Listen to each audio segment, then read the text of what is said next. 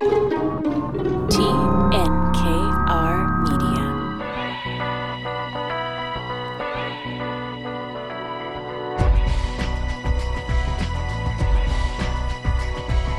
Welcome to Inspiring Entrepreneurs Montreal, our 15th season, showcasing stories from outstanding business people, presented by BDO Canada. My name is Dan Delmar, along with Sandrine Rostello, who's in for Mike Newton for the first couple episodes of the show. Sandrine, welcome to CJD and welcome to Inspiring Entrepreneurs. Thank you. Delighted to be here. Glad you're here. You're going to hear Sandrine's name a few times in the next couple weeks here on the program. I have to take some time off, unfortunately. Mike is on vacation now. I'll be taking a break in a little while, and so Sandrine will be in for me. Sandrine, tell us a little bit about yourself. You work with me and our colleagues now at TNKR Media. I'm very proud to work with a number of former journalists, and in your case, you have a background in business journalism, formerly from Bloomberg, and you covered Montreal, covered the tech scene, and some of our interesting new companies and startups here. Tell me about your journey over to business journalism from where you were from in France. Do you have 20 minutes ahead of you? No, I was a journalist with Bloomberg for 20 years, starting out in Paris. Then I spent some time in Washington, in Mumbai, and I moved to Montreal at the end of 2016. Over the years, I covered many different things, macroeconomics, big summits, G7s and the likes. And that was also economics and government that I covered in India. When I moved to Montreal, I covered everything. I felt I was a bit of a foreign correspondent in Quebec.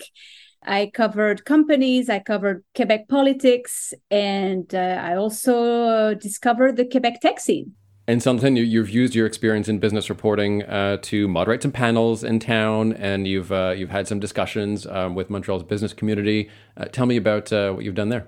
Yeah, so since I left Bloomberg, I've actually had many activities. I still write stories. I just spend more time doing long formats, and I moderate conferences. I MC some, I moderate panels, and it's just been super interesting. I did some on aluminum. Sometimes it's more macroeconomics. I really love this part. I do theater in life as a hobby, and it really, for me, combines the best of both worlds. Well, it's great to have you on the team, and we look forward to your insight on Inspiring Entrepreneurs this season. We're going to be speaking with the head of Safari Condo, which is the original Quebec van life company. I mean, they've been retrofitting campers for quite some time for people who want to hit the road and take off. So Dominique Nadeau will be on the program today to kick off our season.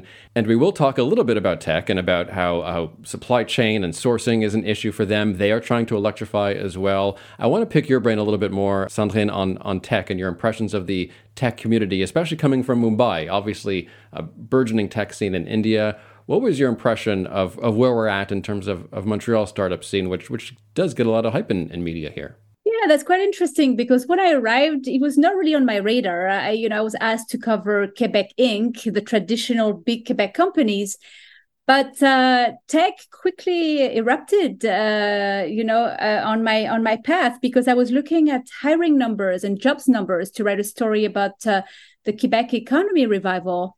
And it led me to a tech company. That's where I went for my first anecdote of, a thriving work environment. And from there, I suddenly there was an IPO and then another one. And I got to discover how dynamic it was, and perhaps less spoken about than Toronto or even Vancouver. And let's not forget, these are huge hubs also in Canada. But with the pandemic and companies in the US being able to hire anyone, anywhere, really working from home, I think also people in Quebec became in high demand. And that added quite a bit of tension, but that was also very interesting to see the different dynamics taking place. Let's dig into some current events issues, shall we, Sandrine? And this, of course, is something you've covered before at Bloomberg and something that is a constant in business media right now. AI. And it all started, I think, a few months ago with the introduction of ChatGPT, how this is revolutionizing business communications. This story from CNN, a warning that maybe we shouldn't automate everything with AI apps just yet. Newspaper chain has paused the use of an artificial intelligence to write high school reports, dispatches from sports events, after the tech made several major flubs in articles. The reports were mocked on social media for lacking key details, generally not seeming that they knew about sports very much and having weird technical problems there. So I've said it for a while. I'm not sure how you feel if you incorporate these tools in your everyday life, Sandrine, but if you use ChatGPT and other tools to save you time or even write for you, you really have to edit it vigorously and certainly to fact check it vigorously. Fact check it for sure. And also check the tone, right? Because sometimes it can be very over the top, I've noticed. But yeah, in terms of accuracy, Bloomberg started using automation quite a few years ago. So I got to see how it can best be used. And this really works well for anything with numbers, anything where you don't require much style, anything where you require something quickly. But what I noticed is, okay, especially in a company like a newswire where people are really looking for these numbers, that's fine. But there should always be a human nearby, especially to avoid if you notice a mistake, which in financial news can be really serious.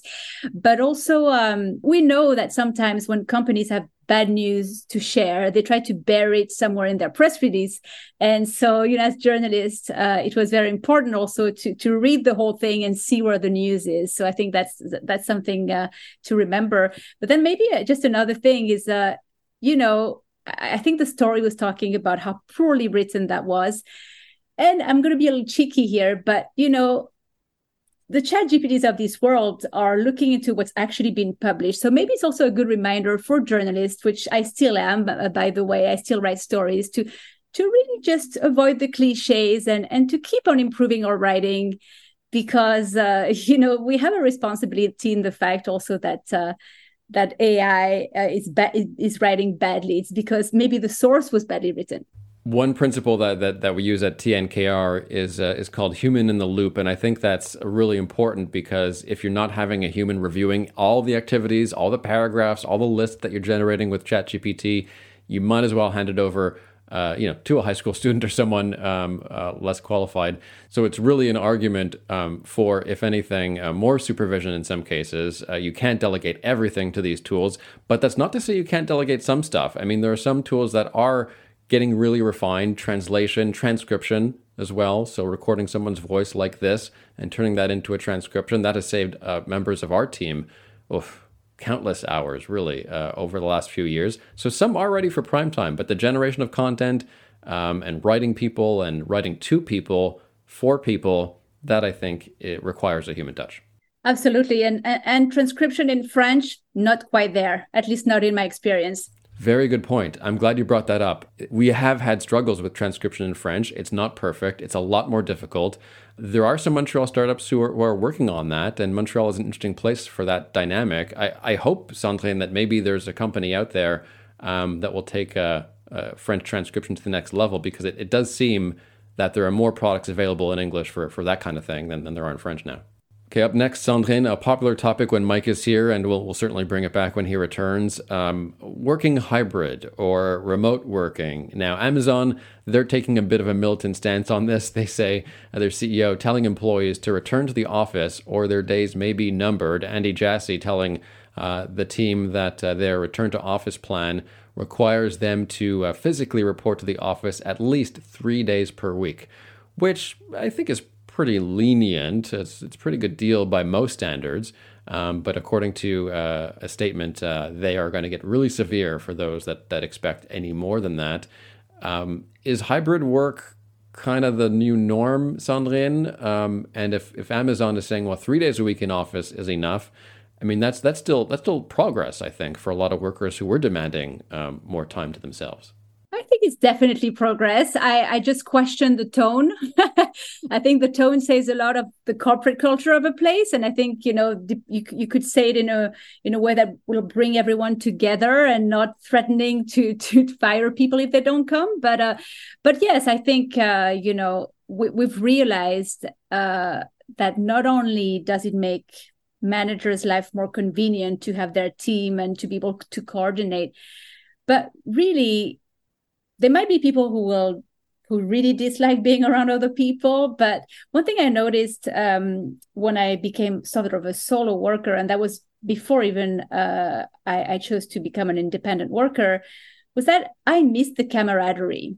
And it is something that I still miss today, having people to talk to, because it's hard to measure how it improves your morale, but having people you can bond over, you can bond with over tea or coffee and discuss work, it contributes to this feeling of belonging to a place. So yes, I think this hybrid thing is here to stay at least 3 days. I know places that insist now on 4 days, and honestly, it's going to be less of a nightmare also to coordinate which days people are in the office, because I think that's one of the problems some companies have been having is, if so-and-so come on Monday and so-and-so come on Wednesday, when are we have a meeting? So I think it's good. I think we're still in a labor shortage situation though. So, there's maybe other things you can offer employees to actually lure them and make them stay.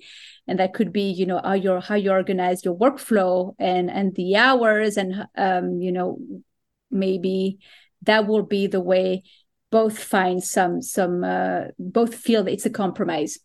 This interesting note as well from Colliers. They were studying sort of the where offices are going now, and they report recently that half of Canadian employers have a finalized approach to their in-office remote work balance. And they say the average number of days companies are mandating employees to work in the office increased from 2.5 days in late 2022 to now the full 3 days last quarter. So getting a little more severe and a little close to what normal was after this. The immediate effects of the pandemic have subsided a bit on business. Last year, I got one of these Facebook anniversary posts reminding me what I wrote a few years ago, sometime in 2018. And it said, I wish I could work from home more often. So yeah, wish granted, and I think we tend to forget that 3 days means 2 days working from home. It's pretty good.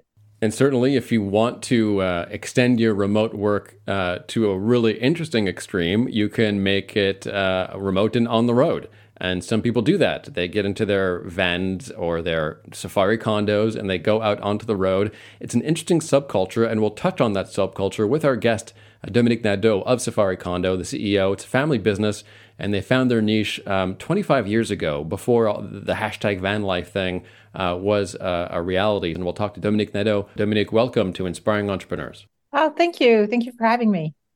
So I'm really interested in this product. I've seen them on the road, and I think I might want one day, frankly. Tell me what briefly is Safari Condo. Safari Condo, we're a manufacturer of compact RVs for camping. So we actually have two main lines of products. So we make small Class B motorhomes, as well as an all aluminum caravan, which is called the Alto. Well, that'd be great if you could tell us a little bit more about the history of the company. Well, my father founded the company 25 years ago this year. So it's our 25th anniversary. And Safari Condo started like a lot of businesses, and it basically from a personal need. So when I grew up, my parents owned Volkswagen Westphalia. So the kind of the hippie looking buses for camping, and they really loved it, but didn't love my father didn't love the mechanics so much, had a lot of mechanical issues over the years, and they kept it for a long time, and eventually my dad said, that's enough. I put so much money into that van, so he sold it. And then we had a tent trailer, and then we had a big Class C, but they always came back to the idea of having something small, something that could go anywhere, park anywhere, and that was very versatile. But he still didn't love the mechanics of these old VW buses, and decided to make his own. So he built his own small compact van that you could camp in and live in. And he made it on, initially it was a GMC Safari, hence the Safari Condo part. And so, yeah, it started like that. His business plan was to make 15 just to pay for the mold for the fiberglass roof. And in the first year, I believe he sold 38. So it kind of took off really quickly. Tell me about your entry into the business. We were initially kind of me and a colleague of mine, the same age. We started in the business about the same time. And in 2012, we'd been with Safari Condo for about 6 years, I guess. And then we had an opportunity to become small shareholders in the company, and we were interested. So my dad gave us, my dad and my uncle and my aunt, which were the original shareholders, gave us a little bit of room and then more responsibility and so on. So, initially when I became a shareholder I wanted to take over the business one day, I had told Fred, my associate, that in my mind, it was always going to be a business where we're going to be a team. So I never wanted to be on my own or just two people. My father always was very much about, he said, it's always better to have success as a team. And also it's better when the times are harder to have a team with lots of ideas and kind of tackle those challenges together. So that's what we did. We had other young people come in the last 5 years. And now this year we actually bought back the business from my dad and my uncle and my aunt. And so now we're 7 and shareholders all together. Basically, most of my management team is now also owner of the business. And we're really happy. I don't know, we see a really bright future. Congratulations on completing that. Was it always obvious to you that you were going to be part of the family business? It's so difficult for many founders now to know what to do when they're about to retire. No, it wasn't always obvious. I never saw myself as an entrepreneur, which is why it's always kind of surprising to me when I get to talk about entrepreneurship. But I really think over the years, I realized there's just different kinds of entrepreneurs.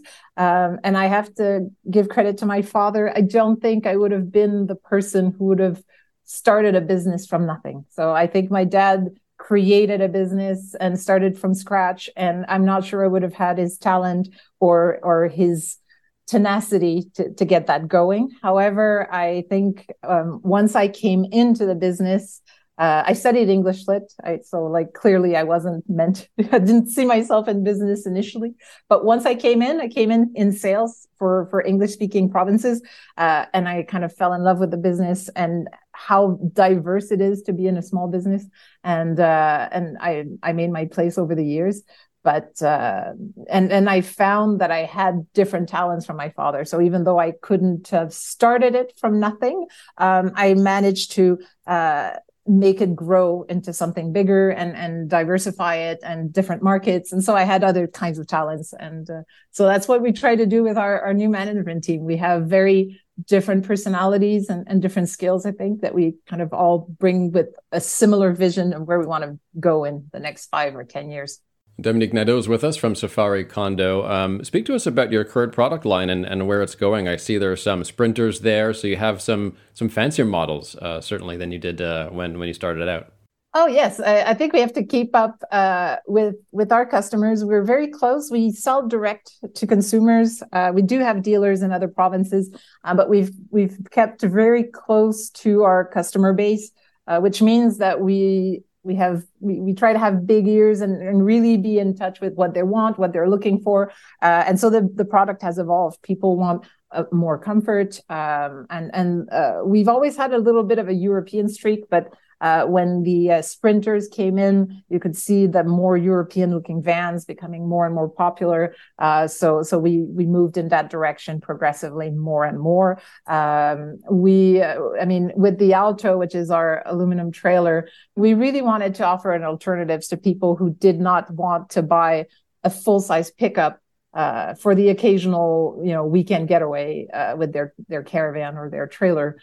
We thought, well, if you have a Subaru Outback, it's cheaper every day to go to work and to go do groceries. But at the same time, if you were able to tow your trailer, then it could kind of do all of it.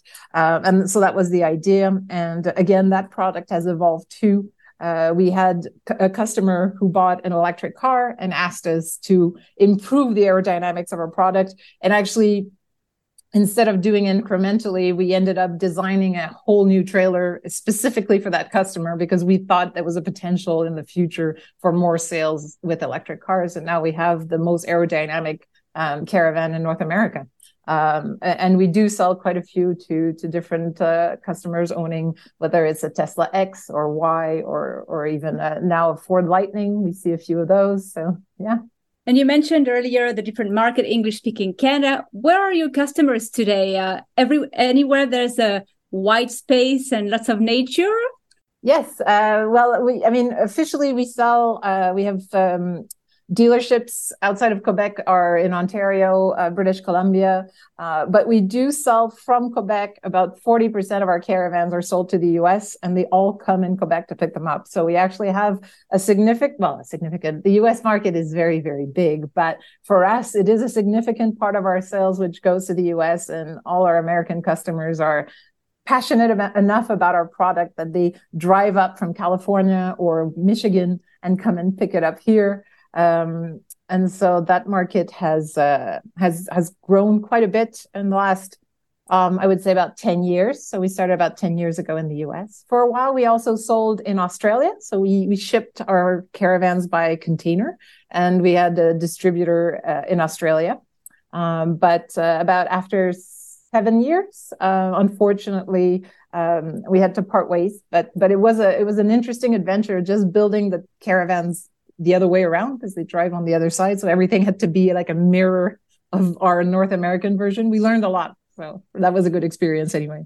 Dominique, I think it's so interesting that customers are traveling such great distances to pick up your product from the United States. What's going on there? I mean, why is it a cultural thing? What is it design? What are you guys doing so differently that is leading to this fandom? Well, I think we have a pretty unique product. The original Alto is actually a retractable roof teardrop trailer, and our design is unique. So, I mean, we have had interest from South Korea and all over Europe, and so it is very distinctive looking. And there are no real alternatives in the U.S. market at the moment. So somebody who kind of falls in love with the Alto doesn't really have much options in the US market. So that's why they're willing to come all the way to Quebec to buy it. The other thing I think that distinguishes us from a lot of the American RVs is that we are, being in Quebec, I think we have a European sensibility. So our design, the products that we use, the suppliers that we use in our caravans are very much European. So we have a design and appliances that are German made or from the Netherlands, and that brings a quality to the product, but also something that they can't necessarily find in other manufacturers. And then, as I was saying, just the fact that we're very, very light. So we're amongst the best at being very light, very aerodynamic. So again, someone looking for something to tow and they don't want to change their car, we're one of the few companies that offers some really comfortable yet very light vehicles. So light, stylish, aerodynamic. We'll talk about social media in a little while, but I want to talk tech now, Sandrine, and especially the electrification of our network and how that's going to impact companies like Safari Condo. Yeah, I've been really curious to see where you fit in this EV push, that we're seeing from the governments. I know the company has always been very, interested in increasing the autonomy of the vehicles and letting people out in the wild as long as they can. Now, are you coping? How are you adjusting to this new demand for electric vehicles? I think we try, of course, we're a small business. So we try to be creative within our means, I guess. So we see some of our competitors, the biggest manufacturer in the US is doing some very high tech things. But I think we're doing very well. We, as I said, listen and try to be close to our customers. And one of our customers who owned an Alto moved to an electric car. And then when you're moving on to electric, aerodynamics is the name of the game. So obviously the weight is not so much the most important factor. It really is aerodynamics. And so when we started talking with him and about his needs, we realized our lineup was good. We were actually doing a lot better than most travel trailers in North America already, but we could do so much more. And so we actually did wind tunnel testing on 11 different versions of the same trailer to fine tune it to what we finally ended up with, and which is the most aerodynamic and one of the lightest caravans in North America, and actually does significantly better than his old one for a larger unit. So he does more mileage with his Tesla than when he had a trailer that was 4 feet shorter from us. So we've improved his autonomy, and that's what we're working on. We're working on options to even retrofit improvements to existing trailers in our fleet, because we do have over 2,500 Altos on the road. And so we want to be able to provide and improve even the performance of these Altos. So we really want to be offering solutions to people that are moving to electric cars and be one of the companies that's forward thinking enough to provide those solutions. As far as the vans are concerned, it's a little more of a process. It's a lot of, first of all, it's a big investment in terms of R&D, and we are very much dependent on the van manufacturers. So we do get a lot of questions, and I personally answer most of them, because I do want people to know that it is important to us. So, but right now, the Ford Transit, came out with something that had 200 kilometers of autonomy, which is great if you're a plumber and you're fixing, within the city and you're kind of driving close. But when your target is to get to Alaska, 200 kilometers it's a long drive, and you have to stop a lot. So we didn't think it was well adapted, and it's going to be an expensive vehicle in the end. So we want something that's well adapted to the actual need of our community and our owners. Now we are very interested in the Sprinter, the electric Sprinter, which is coming out, I believe, before the end of this year. We're hoping to get 2. We still haven't heard, but we were hoping to get 2 of them. And the Sprinter is going to get about 400 to 450 kilometers per charge. So that's starting to get a lot more interesting to try to travel with and do some trips. And so we're looking at that. And hopefully, if we get those 2, we want to really try to see how we adapt our conversion to an electric vehicle. Obviously, the battery is going to be in the floor, so the tanks that are usually underneath the van might have to be adapted, which is why we anticipate there's going to be a lot of R&D investment around the vans. As you're implying, I think, correct me if I'm wrong, but I think you're referring to supply chain woes there. I mean, you'd like to purchase more electric Sprinters if you could. Can you tell me how your pandemic has been and what kind of issues you've had with supply chain and how you've overcome them? Well, we had to be, I think resilience was the word used in the pandemic for everyone. And I think it was the same thing within our business. So we had to be resilient. We had to find alternative suppliers to alternative suppliers. So it was really, there were things where we changed the same sink 4 times within a year or 3 times within the same year for 3 different models, because we were always running out. So for the last 2 years, it's really been a challenge to get the parts we need for production, for sure. At one point, we had about 4 months of production in our yard, built but not finished. So there were components missing. There were things so we couldn't deliver. And within itself is kind of hard on productivity, and just getting all those trailers back into the factory to finish them off once the parts came in kind of set us back a little bit in terms of productivity, but it's going better. So it is improving. We also found alternate suppliers for a lot of things that we didn't have before. So I think we're coming out in the end in a better position than we were before the pandemic. And then one of the other things that was quite a bit of a challenge, less for the Alto, but it is really the supply for the vans themselves. So we're working with 3 manufacturers. So we're working with Ram, Mercedes, and Ford. But, each in their different ways, but each had their struggle with production, parts supply. We've heard a lot about electronic components that were a problem in many car manufacturers. It was the same thing for the vans. So at one point, one or the other, for the last 2 years, we would get maybe 50% of the vans we ordered. And so that was a bit difficult. And so we're still working on that. In some cases, we're still not back to our full supply of vans. But again, I see improvements. Just in their case, just as in ours, I think their supply chain is getting better slowly. Because clearly demand is there, excitement is there, and part of that can be seen in those that sense of community that you've been trying to nurture for many years. I've been particularly intrigued about these yearly gatherings you're organizing. What do you do there? Who comes? Are those American clients you were mentioning earlier? Are they coming too? And what do you all do there? The gatherings are actually pretty much 25 years old. My mother organized the first one in 1998, I believe, or 1999. And so we've been doing them every year, except during the pandemic. And we restarted again this year. And the gathering is really for all of our customers. I would say that our American customers typically organize their own. So they've actually thought the idea was neat, but thought that they came to pick up their Alto in Quebec once. They don't necessarily want to come back every year. And so they do their own. So they actually now have Alto gatherings, and they organize like Facebook groups. And then they will do them in different regions. So there's like the East Coast, and then the West Coast, and then the Southern United States. And so they'll do maybe 4 or 5 a year in different locations. And depending on where our customers are located, they might go just to 1 or 2.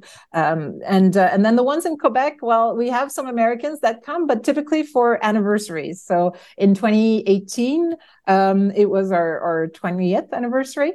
And then we had quite a few Americans that came to that one. And this year, again, it was our 25th anniversary. And at our gathering, we had 235 vehicles, travel trailers and motorhomes altogether.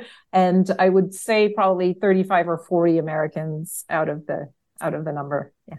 So, there were some struggles during the pandemic, as I think a lot of vehicle manufacturers had, but you also were fueled by this cultural bump, in a sense, this popularization of so-called van life, the social media groups that you're talking about, the cult following that you've developed. Have you noticed the culture improving in recent years, especially with the popularity of social media? Well, I think so. I think, we can see it. We started our business with the Class B campers, and that is, in North America, the travel trailer part of the industry is almost 80% of all sales of RVs, and then the motorhome is about 20%, maybe a little more, and then within that 20%, the Class B was the smallest subsegment. So it was always a very niche market. And the last 5 years, it's been the highest growth market in all of the RV industry. So the Class B with the van life movement has really exploded. And in our case, it's been really good. I think because we have a history, we've been there for 25 years. In Quebec, we're quite well known, I think, for those in the camping community, I guess. But we do have a good reputation. But at the same time, we have a 2-year waiting list. So our customers order now for 2025. And so where we can't meet the demand because we can't get vans or enough vans, or because our production is limited just physically from our buildings and our capacity to grow, then there's new competitors coming into the market as well, which is not bad. It brings new ideas, and we just want to make sure we're still. I think we want to make sure we're still the innovator in the game, and we want to stay ahead of that. But yeah, definitely the social media aspect of it has been really important, has given us a lot of visibility, and has made our market grow. And just continuing a little bit for our podcast, Dominique, if that's okay, because we have some extra time online and some extra questions we'd like to ask you. Let's start a little bit more. I was curious just about the social media following, and perhaps rising interest rates, a higher cost of housing, people also having trouble finding housing in the city. Do you find a lot of your clients are people who would have otherwise owned homes or owned larger homes and are now incorporating van life into their routine? I think especially for the younger generation, we've been working with a social media influencer, GoVan. His name is Julien, now for almost 8 years. And we started with him because even 8 years ago, I could see that, baby boomers were a huge part of our clientele, but there's going to be an end to that eventually. And we wanted to make sure that we were a company that spoke to the generations coming after and the future campers that maybe right now didn't have, the money or were buying used, but one day are going to look at new. And so we started working with them 8 years ago to make sure that people saw us as relevant no matter what age they were in. And so the visibility through social media, the communities, it's been really, really important for us to allow us to grow the business. Even just our US market, the Alto we don't have dealers, we don't do shows, we don't advertise, we have no service centers. The only reason we sell 40% of our caravans in the US is because of, Facebook groups, basically. So our Alto is very distinctive. And then people see our little snail on a campground on a trailer, and they literally Google like snail caravan, and then we come up and they look on our website, and then they start to do a bit of research, and they end up on our Facebook group. Well, I say ours, but it's not ours; it's our customers' Facebook group, and we have very passionate customers that actually help us sell. And so they love our product. And even though it's expensive, they're happy with their purchase. And that's kind of what they share with would-be buyers that are thinking about it and wondering if it's worth it. And so, yeah, we really appreciate the fact, and we fully understand that a lot of our sales is thanks to those communities. Just curious, because during the pandemic, we saw a lot of new profiles of customers, and you touched on that, with younger people. I was just curious about the men to women ratio, because I know in recreational vehicles, for instance, we started seeing more female customers. Is there something like this happening for you too? Yes. We have a very different profile in general. I mean, even our dealers tell us that customers that come for our Safari Condo vans or our Altos are quite typically a little different from the typical RV buyer. We have a lot of first-time buyers, so people that go straight from a tent to this is their first caravan, or this is their first motorhome. So we do have a lot of first-time buyers. We have a lot of women buyers and women who travel on their own. So we have a lot of women, especially with our Alto caravans, and they're, and some of them are full-time. So they have no condo, no house, and they live full-time. And so I was very surprised, but we have a lot of women that travel solo and go all around North America, Mexico, and which is really fun. Tell me about your favorite trip in a Safari Condo. Oh, well, unfortunately right now I don't take, I have my bucket list, but unfortunately all the bucket list items are on the West Coast, and I don't have a long vacation. So I do take a few weeks here and there, but typically never more than 3.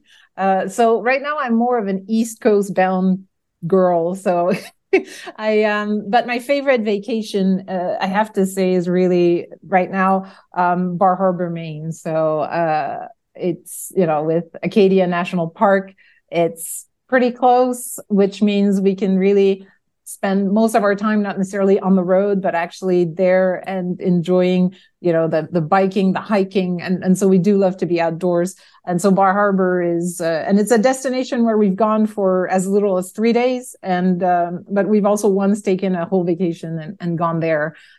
So that's kind of I guess my favorite, but we've done, most of the East Coast. Cape Cod was also a good one, but Bar Harbor we come back to every other year or so. Well, Dominique Nadeau, thanks so much. That'll wrap it up. You're going to hang around for your one piece of advice for inspiring entrepreneurs, please. But thanks so much for your time. Let's get to our expert and occasional co-host, Uros Milekic, partner of business services at BDO Canada. Uros will actually be here co-hosting with me next week on the program. Uros, welcome back. Thanks for having me, Dan. So incorporation, let's go through the basics. First, how is income taxed when you incorporate your business? Just give us a quick basic rundown there, please. Okay, so I'll try to keep it as simple as I can here. When you're an incorporated business as an associated group in Quebec, of course, we're talking, if you meet the criteria that the government has, and you get the small business deduction, there's certain rates of tax that you get to pay. No, I'm making it seem like it's a pleasure, but the rates are basically 9% federally for the first 500,000 of taxable income, which is shared amongst an associated group. So if you have different companies within the same ownership, so 9% federally and 3.2 provincially in the province of Quebec. So we're talking about a total of 12.2%. Now, to get that small business rate that I just mentioned for Quebec, you have to meet other criteria. You have to make sure you have employees, remunerated hours of at least 5,500 hours in a given year.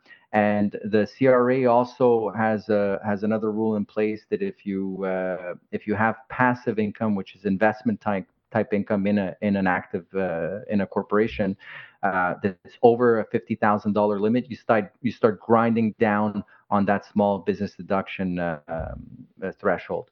So in essence, assuming you meet all this criteria, so in this example, let's assume you meet that and your associated group has 500,000 of net taxable income as an active business, not passive income. This will equate to $61,000, which is the 12.2% that I was referring to. After that point, it's 15% federal and 11.5% Quebec. So we're 26.5% in total.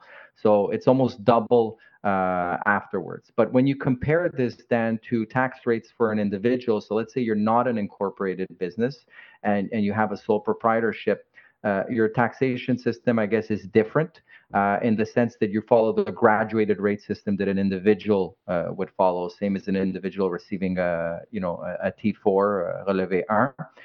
And in Quebec, those brackets range from 15 to 25.75%.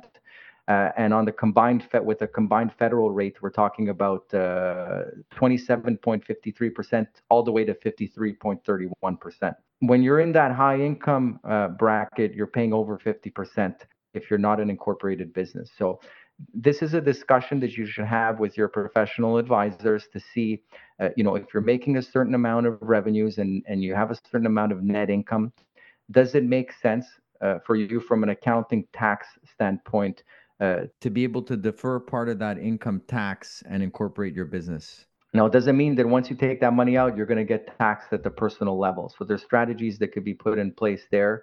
But there's a deferral of tax aspect when you incorporate your business.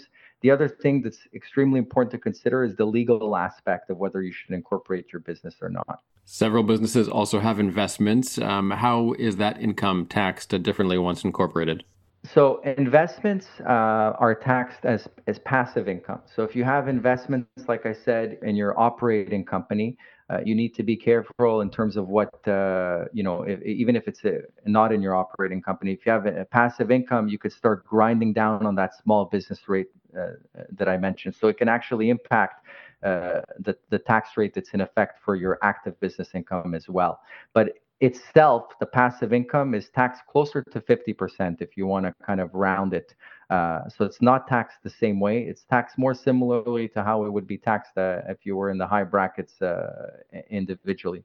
So there are certain mechanisms, and I won't dive into the details there because it can get complicated perhaps, but there are certain refundable dividend tax on hand. It's a concept that when you pay a taxable dividend to the shareholder, you can get part of the taxes back as a dividend refund, and that overall lowers the amount of net tax that you pay. But big picture, without this mechanism, we're talking about closer to 50% from a corporate standpoint. Again, there's other strategies in there, capital dividend account elections that allows you to pay tax-free dividends to shareholders potentially, should you have the room. Bottom line, then, I think it's something that you need to discuss, again, with your professional advisor, see if it makes sense to you. I would say the cookie-cutter approach is not one I ever recommend. Thanks very much, Uros Milekic, Partner Business Services at BDO Canada. And as we come to the end of the show, let's ask our entrepreneur, Dominique Nadeau, CEO of Safari Condo, for her one piece of advice for inspiring entrepreneurs. Dominique. I never thought of myself as an entrepreneur. And it's the one thing I realized with time. And I think that's the one piece of advice I would give to pretty much anyone, is that there's just so many kinds of entrepreneurs. And if you're not the one like me who's going to start a business from scratch, there's there's plenty of businesses that need young people to take them over and bring them to, forward in the next 20, 25 years or 30 years. So I think it's just to be true to who you are. Authenticity is important. And I think with authenticity, that's how you attract the team that you need. So you can't have all the talents. I certainly didn't. But then I surrounded myself with a team that really kind of clicks with me, and they have the talents that I don't. And then it's so much fun every day. So I really think it's just to accept the fact that you might be an entrepreneur and you don't quite know what type you are, but then just be yourself and find the right people, and then have fun doing what you love. Sounds like a lot of fun. Dominique Nadeau, CEO of Safari Condo, thanks so much for your time. Thank you. It was a pleasure. And Sandrine, quick takeaway from our conversation today? Well, I think you've really succeeded as a brand when your customers organize their own gatherings and are ready to drive up from the US to pick up, their purchase. I think it's saying a lot. Absolutely. An incredible, profound cultural statement there made for the fans online of Safari Condo. And speaking of companies with a bit of a cult following, we'll be speaking next time with Laura Boivin, CEO of Grizzly Fumoir. This is a smokehouse based in Quebec City that is one of the top 5 producers of smoked and ready-to-eat fish in Canada. You can find it at your grocery store. We'll get the behind-the-scenes story from Grizzly. A reminder, you can subscribe to Inspiring Entrepreneurs Montreal as a podcast on iHeartRadio, Spotify, or your favorite platform. You can also log on to the website, inspiringentrepreneursmtl.com, for hundreds of local entrepreneur profiles from the last 15 years. Thanks, Sandrine. We'll see you back here next week.